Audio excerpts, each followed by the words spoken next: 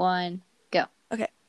Welcome back to the Junior Jedis, where today we will be discussing Albert Parsons with your hosts, Kaylani, Sage, Isabel, Summer, and our guest today. Oh, Isis. Hi. Yeah, this one.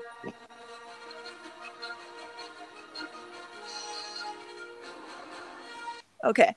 So, let's first off say what we feel about him. Okay, so Kaylani, how do you feel about Albert Parsons? Do you think he's dangerous or not? I think he's dangerous because anyone who influences chaos, to me personally, is dangerous.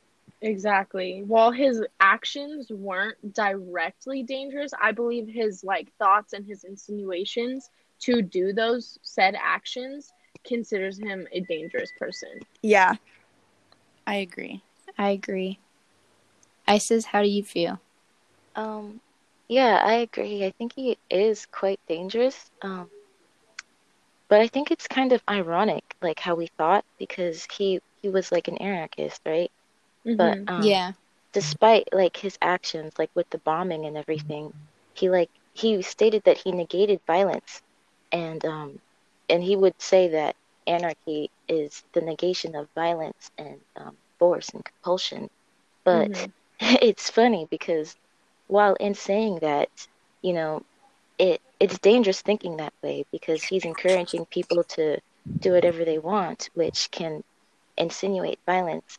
Because, if people just do whatever they want, like, it can easily cause conflict. Yeah. And, like, just not being any rules, you know what I mean? So Yeah. I think it's Yeah. ironic how he's, like, like, he doesn't want violence, but the way he's thinking is, like, insinuating and inciting violence. Exactly. Yeah. Yeah. And I honestly also- relates a lot to today. Like, we see that a lot today where people, they don't mean to influence violence, but it ends up turning into violence. Yeah, with the way that they're talking about it, it seems as if they are trying to, like, they're telling people to go be violent. But in reality, they're just saying, hey, this isn't right. Maybe we should fix it by not being violent. But then people take it into a violent. Yeah, it's like indirectly causing violence by. Yeah. Definitely. Yeah, like they intended it to be one way, but they executed it wrong. Yeah. Exactly.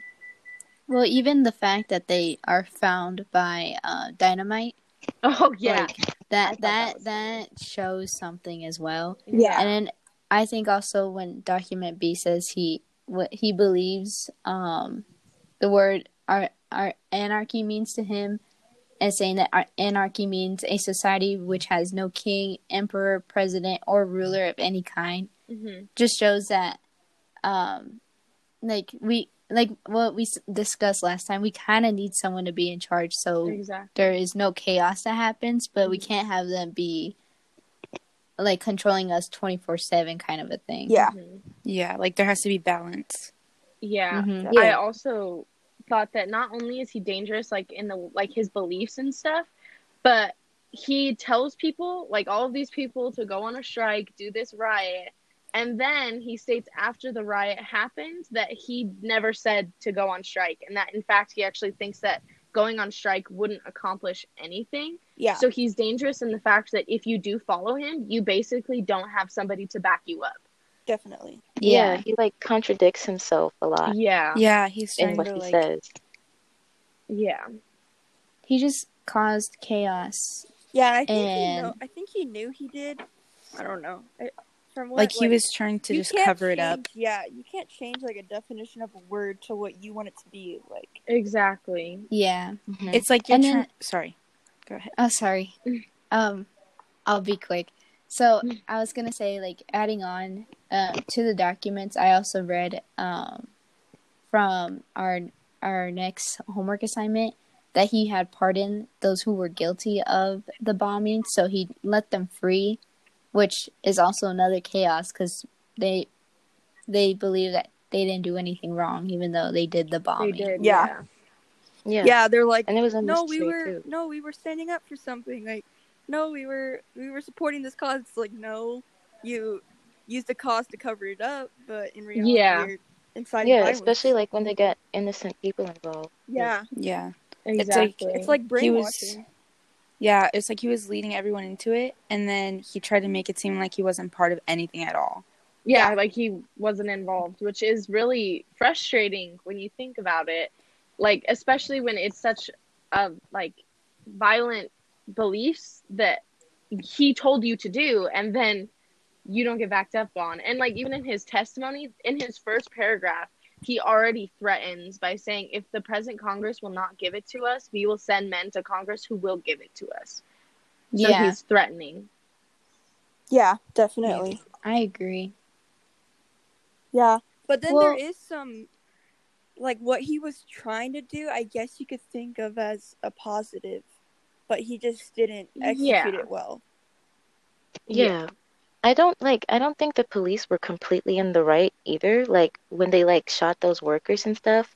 Like I understand them being upset about that, but that doesn't warrant them to like incite violence and get innocent people involved, Exactly. you know? They're basically just as bad as him for being violent automatically. Yeah, exactly.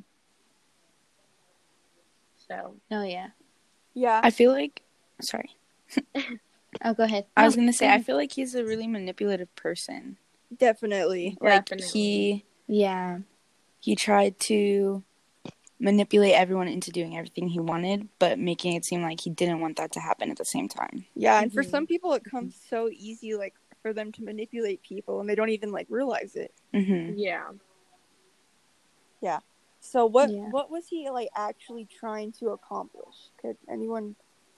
He was trying to accomplish getting less work for more pay. So he wanted to work less, but get paid as much as you would get paid for a 10-hour shift, but only work, 8 hours he wanted to work? Yeah. No, I think it was they're working 8 hours and not getting paid enough. Oh, yeah.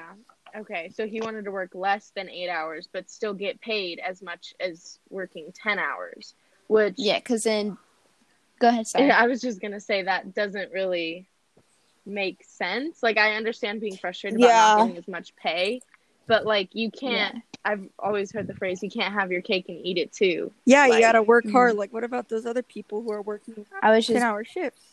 Yeah. Yeah, I was just going to back up Sage's...